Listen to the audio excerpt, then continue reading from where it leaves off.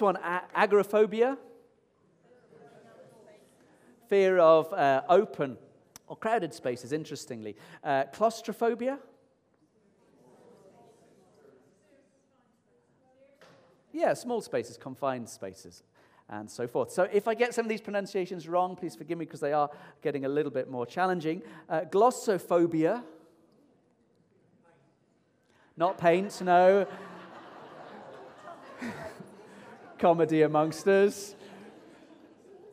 It is, if anyone, the fear of public speaking. Here, next one is electorophobia. Some of these are slightly more random than others. This is the fear of chickens. Next one, globophobia. No, fear of balloons. I know, this is bizarre, isn't it? Next one, pogonophobia. Some people are thinking of things and thinking, I dare not shout this out. That is the fear of beards. Yeah, fear of beards. So here's one that's going to challenge me. Arachibutyrorophobia, or thereabouts. Not to do with plastic spiders. This is bizarre. It's amazing the fears that people have. The fear of peanut butter sticking to the roof of your mouth. I haven't made it up. These are all true. Right, here's one that really is going to challenge me. Hippopotamonstrosiquiptadilophobia. Who's someone? Fear of long words. There we go. And the last one. I haven't made that up. This is the last. Phobophobia. Fear of fears. Fear of fears. Do you know, as I've looked back upon the year and as I pray and as I ask the Holy Spirit to search my heart, it's amazing how often fear is there. I'm not thinking necessarily paralyzing fear, although that might come up. But how often we are motivated or fear is the driver in our life. You will be, and thank you so much for praying for me the last, just before Christmas, and for Miranda and Roy and family. You'll have heard that Joe, their son, was killed in a car accident in South Africa. And I was talking to some of the people, that have been affected by that, and hearing, and a phrase came out from some of those who have children of a similar age. They said, "That is my worst fear. As a mother or as a parent, to lose your child in that way, to have to bury your child. Fear." Thank you for praying for me as I conducted this funeral service, as I stood before 700 people plus in Holy Trinity in Stratford. I opted to go into the pulpit, in an Anglican church that's kind of raised up not only for view, but it had a lectern, and I was, before that, really afraid. As I drove to the church that Wednesday morning, lunchtime, and I knew that I had to speak at this funeral in this context, I was kind of like, oh my goodness. And I phoned a friend and I said, would you pray? And we prayed together. And the peace of the Lord came. And I thought, I'm so glad for that moment where I confronted that fear, that of glossophobia, that fear of public speaking. I don't want to make a mess of this, Jesus. All too often, fears are there. I wonder, when you look back honestly at 2017, and also as you and we as a church look forward into 2018, how much of our life is with faith and how much is perhaps influenced by fear? I think if we're really honest with ourselves, there is always that contrast. There's always that conflict going on in ourselves. Someone once asked, when asked what they would like to be prayed for, answered like this, very wise: "Pray that I don't let fear dictate my decisions." Pray that I don't let fear dictate my decisions. What are the big decisions coming up this year? For Paul and Kath, I know in releasing Dave, I mean, he was going to go anyway, but there's that choice. Do I live out in fear, or will I step out in faith? In decisions about maybe a job, in moving house, choice of university, in relation choices to do with family and aging, will we be dictated by fear or faith? I pray for us that we won't let fear dictate our decisions individually, as a family, and as a church. It's a prayer for Christmas. It's a prayer for the year to come for us, that we won't let fear dictate your or our decisions. It's part of the Christmas story. We know that faith is the confidence in what we hope for and the assurance about what we do not see. And that's where it gets tricky, because fear is often based on the present reality or our past experience or the imagination of what might happen. Who's lain awake at night recently worrying about something that might be? We're all called by God to not let fear dictate our decisions and our lives. But I have to say to you that so often we do. Fear is the thing that defines us, and it's no way to live. We run from what we're afraid of, and when we run and give in again and again, that begins to define our lives.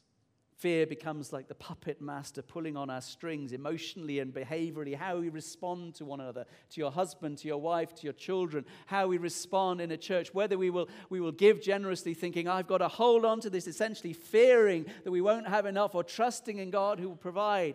Will we trust in faith as we step out and say, Lord, let your kingdom come? Or we say, I'm not sure, yet faith says, I will hope for the things yet unseen. Fear, whether the threat is real or imagined, fear locks us, stifles us, and makes us freeze. The anticipation of something fearful stops us from seeing and taking opportunities and from becoming what God wants us to become. Fear causes us to feel unprotected, unsafe, insecure. And it's so often it stems from shame, as we're fearful that our shame, our defectiveness, our failures will get exposed. We live constrained by it.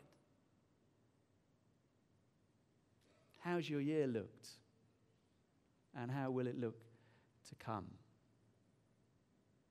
You see, life gets organized to avoid these fears. Fear of intimacy, fear of failure, fear of rejection, fear of commitment, fear, fill in the blank. And yet Jesus came to set the captive free. And fear is a large part of that, to set us free. You know, psychologists tell us we're only born with two fears. Do you know what they are? The fear of falling and the fear of loud noises. If you look at a little baby, they don't like edges and they don't like loud noises. Ooh, they're startled. All the other fears are learned, which means every other fear can be unlearned, can be confronted with the good news. Faith is the process of unlearning fear. There is no fear in love, but perfect love drives out fear. Because fear has to do with punishment. The one who fears is not made perfect in love. In the turning of the years, the clocks, the diary, as we grow, are we growing in a greater conviction and deep understanding in God's love for us, that we don't have anything to fear in Him? Because God's love is fearlessness. Let me read to you a story from the Christmas story, Luke chapter 2, verse 8. And there were shepherds living out in the fields nearby, keeping watch over their flocks at night. An angel of the Lord appeared to them, and the glory of the Lord shone around them, and they were terrified. But the angel said to them, do not be afraid, don't fear. I bring you good news that will cause great joy for all the people. Today in the town of David, a Savior has been born to you. He is the Messiah, the Lord. This will be a sign to you. You will find a baby wrapped in cloths and lying in a manger." Suddenly a great company of the heavenly host appeared with the angel praising God and saying, "Glory to God in the highest heaven, and on earth peace to those on whom his favor rests." When the angels had left them and gone into heaven, the shepherds said to one another, "Let's go to Bethlehem and see this thing that has happened, which the Lord has told us about." There were the shepherds on the hills doing their job. And the angel of God appeared to them, and understandably they were terrified. The English Standard Version says they were filled with great fear. The King James, older in its language, said they were sore afraid. You get sore when something gets overused. When you go to the gym in January for that New Year's resolution, you'll get sore. When something is overused, it gets painful. When they were sore afraid. Sore afraid when fear dictates decisions. That fear is getting the best instead of God getting the best of you. Think of Mary and Joseph in this Christmas story that we've been celebrating and listening to, in the wonder of the sparkle of Christmas. But actually, there's a whole undercurrent of fear there that could be embraced and yet shouldn't be. I mean, Mary and Joseph, parents in unusual circumstances with social stigma attached. What will people think of me? We know how and why Mary was pregnant. Both Mary and Joseph could have been afraid of what people said or how they would be treated because of their condition. I mean, they were parents. I've seen this myself when I've gone to visit newborns, particularly of those who've had their babies for the first time. The new parents are really anxious. It's like, we're home and there's no nurse or someone with specialist skills to tell us what to do with this little bag of, things go in and things come out. What do we do? How do you hold them? Do I have what it takes to be a good mum and dad? Fear, as well as joy. For Mary and Joseph, financial anxiety. They've been told they must travel to Bethlehem to pay taxes. Can we afford it? And then to add to the potential pressures upon them, the death threats of Herod coming to wipe out all the infants, the boys under 2. And they have to escape in the middle of the night as refugees and flee to Egypt. Within these wonderful stories of Christmas, there are reasons to fear. But fear isn't the reality of the Christmas story. Fear not. Do not be afraid. The angel said, "I announce good news of great joy, of glad tidings. Do not be afraid. Fear not." The most repeated phrase of all of Scripture. Did you know that? God to humanity. When God appeared to Abraham in Genesis in a vision, the very first thing God declared, "Fear not, I will protect you." And again to Abraham's son, Isaac, "Fear not, I am with you and I will bless you." To Moses, when it seemed that they were trapped between the Red Sea and the Egyptians hunting them down, God said, "Stand still and you will see the deliverance of the Lord. Fear not." Joshua at the river Jordan, "Fear not, I will be with you as I was with Moses. I will not abandon you." The angel to Joseph, "Fear not." The angel to Mary, "Don't be afraid." On the boat at the Sea of Galilee, "Fear not," says Jesus, "I am with you." And John at the very end of the Bible's narrative on the island of Patmos, Jesus appeared and says, "John, fear not, I am the first and the last." Again and again and again and again. Do not be afraid. Fear not. Fear not, and fear is not a subplot in the Christmas story. It is one of the lead messages. God has come, God with us. God with us. Good news. Because so often in our experience of my own journey and of yours, I suspect too, lurking on the edge of consciousness in the dark fears of night, they come. For us, as we step out in faith, every time, whenever I'm asked to pray for someone, will God do something? What will people think of me? Will this be awkward? Fear.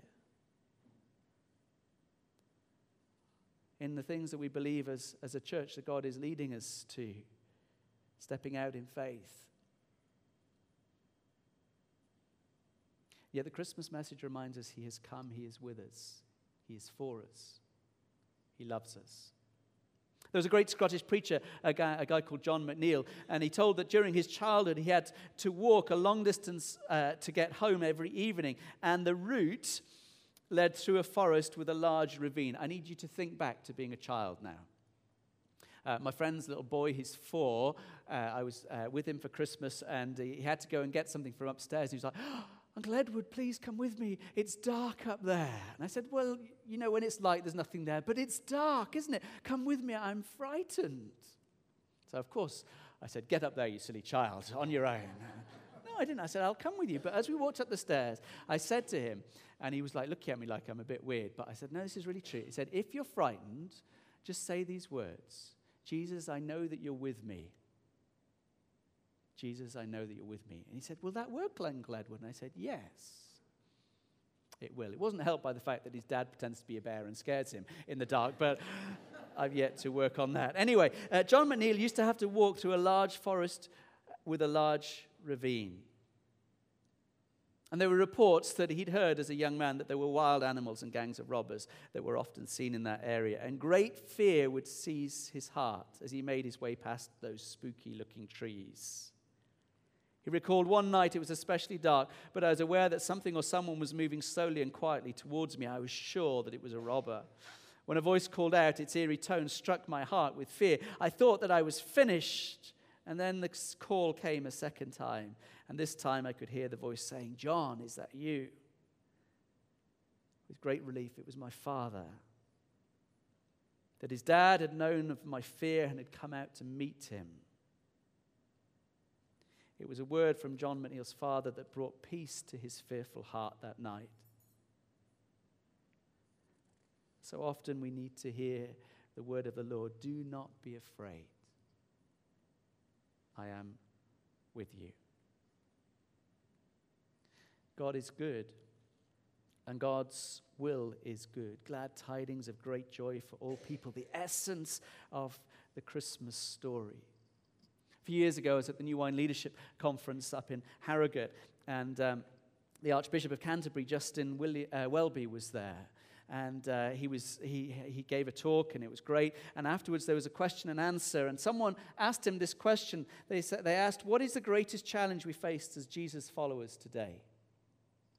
And without hesitation, he answered, every Christian I meet cannot quite believe that they are loved by God. Really profound. Every Christian I meet cannot quite believe that they are loved by God. And that's the heart of the matter. Will we understand that God loves us and holds us, that he is with us and for us, and that he died for us and all sin has been dealt with, and that he has broken back down the dividing walls of hostility? He said, you are forgiven, you are cleansed, you are mine, and I love you. And live in that. Or will we persist in that, in believing the lie or the accusation, or not trusting God at his word that says, not so much. Maybe the others, but not me. You see, when we fail to trust him, that's where the fear begins. See, our love is so often reactive. We're human, but God's is proactive. God's love is not dictated by our actions. God's love is greater because it is who he is. God is love. At the heart of the Christmas story, that which we've been celebrating and feasting and giving gifts in recognition of, God demonstrates and shows his great love for us. He sent his Son, for God so loved. God who is with us and for us in every way we can imagine. Do not be afraid.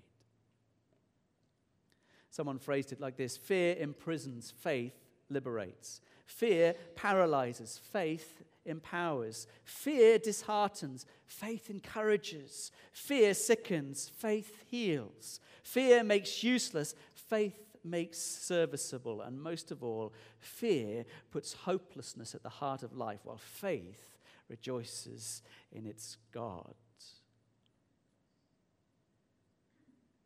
Fear traps. I'm told by zoologists that the African impala can jump to a height of over 10 feet, higher than I can reach, and cover a greater distance than 30 feet in a leap. Yet these wonderful, bouncy creatures can be kept in an enclosure in a zoo with a 3-foot-high wall. You see, the animals won't jump if they can't see where their feet will fall. Faith is the ability to trust what we cannot see, and with faith we are freed from the flimsy enclosures of life that fear traps us in. Where would you rather be? In fear that constrains and holds us back, or in faith that liberates with new horizons of possibility? Faith liberates. We sometimes sing a song, "Even though I walk through the valley of the shadow of death, I will never let go." Do you know the song? Even though I walk through the valley of the shadow of death, based on Psalm 23. Matt Redman and Beth Redman wrote it. Your perfect love is casting out fear. Even when I'm caught in the middle of the storms of this life, I won't turn back. I know you are near, and I will fear no evil, for my God is with me. And if my God is with me, whom then shall I fear? Whom then shall I fear? And the chorus, oh no, you never let go. Through the calm and through the storm, oh no, you never let go. In every high, every low, you never let go. Lord, you never let go of me. He writes about that song. He says, I wrote this song with my wife, Beth, and it's special to us because it helped us make it through a very hard season in our lives. It was written in a really intense week. Beth suffered a miscarriage again, and it was also the week of the London bombings. There are times when everything in life seems to be breaking and shaking apart, and that age-old psalmist cry of, how long, O Lord, how long, is echoing through your soul. It's in seasons like those that we need to find something firm to stand on. For as real as these struggles are, there's an even greater reality we can connect with. The wisdom, power, love of our amazing God. In our darkest moments, He's as kind, caring, and in control as He ever was. The song for us was really a way of reminding ourselves that there is a God who never lets go through the times of calm and in the storm. He said of Psalm 23, even though I walk through the valley of the shadow of death and aim to lead people into a place of hope. Since writing the song, we've been so encouraged by some of the emails, letters we've received. People who lost loved ones in such a hard way. And though they're very real about it and the grieving loss they've experienced, they made a choice to remain on the paths of trust and praise. Our God never let go of us, and we'll never let go of Him. In this turning of the year, take some time perhaps to reflect on this year. Where has fear dictated your choices, your attitudes, your motives, your decision, your interrelating in all of its guises?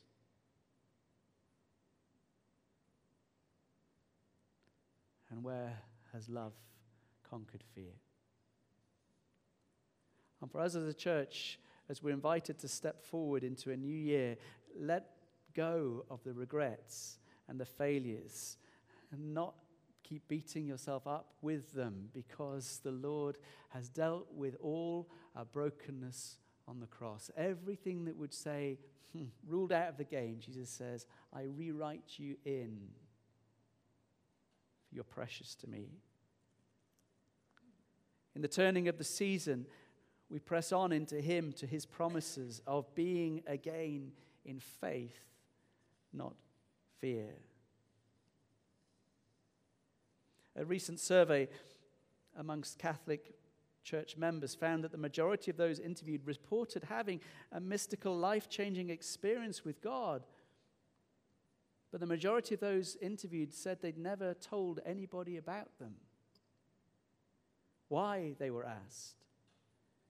And they answered, because people would think I was crazy or a Jesus freak or something.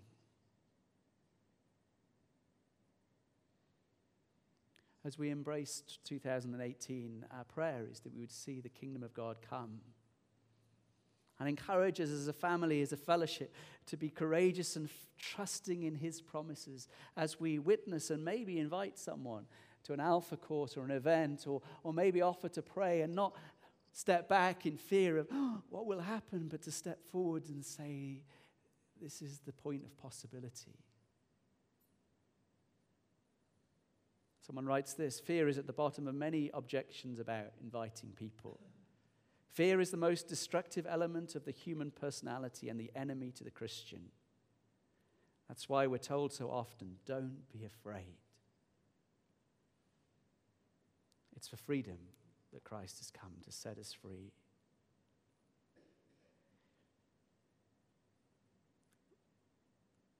How do we combat the traps? Maybe find some of the scriptures. Go online and Google some promises of God and remember them. And when the fear comes, say, perfect love drives out fear. In all things, God works together for good for those who love Christ. I'm convinced that neither angels, demons, principalities, power, neither death itself will separate us from the love of God. God so loved the world that he gave his one and only Son. There's dozens and dozens. If you want to know how to do it, David Williams is brilliant, and he knows so many scriptures and will help you. And he's helping our children learn these things. Maybe that's a good discipline to find again this year. I pray for us that we won't be constrained and live by the won't, can't, shouldn't, but step out into the promises of God, which are yes, for us, with us. Let's pray together.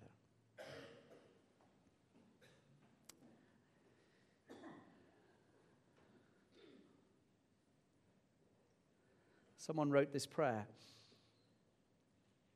I pray you'd pray it quietly as I read it and pray it myself.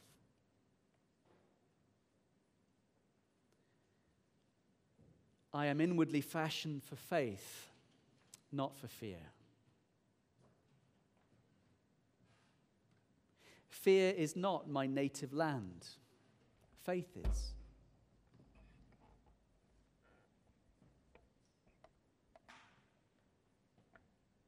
I am so made that worry and anxiety are sand in the machinery of life.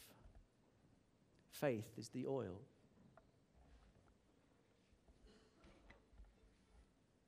I live better by faith and confidence than by fear or doubt or anxiety. In anxiety and worry, my being is gasping for breath. These are not my native air. But in faith and confidence, I breathe freely. These are my native air.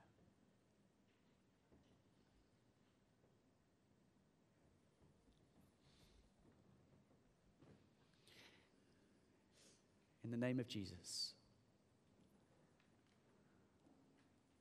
command that those who are held captive by fears should be freed. The things that would constrain and oppress, we break your hold in the name of Jesus.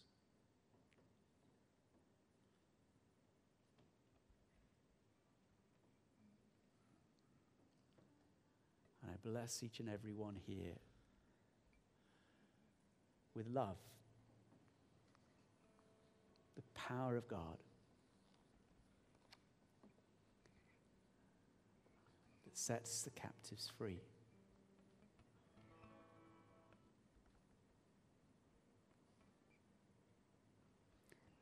minds be renewed, hearts be at peace, sleep be undisturbed,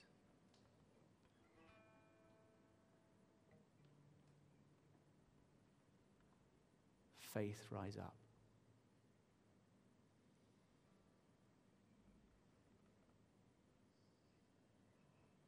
We are more than conquerors in Christ Jesus.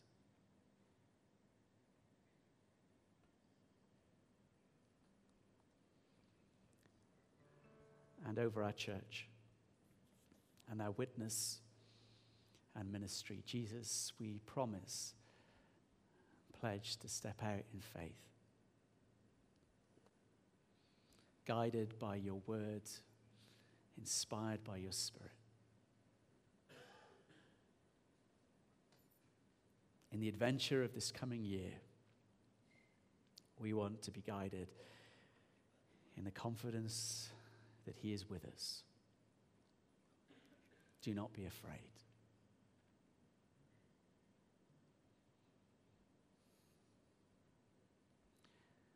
And just as the shepherd said, we will leave the fields and go and see what has been told. Let that be our journey. We will hear what God has declared, and we will go and see and discover. In Jesus' name, amen.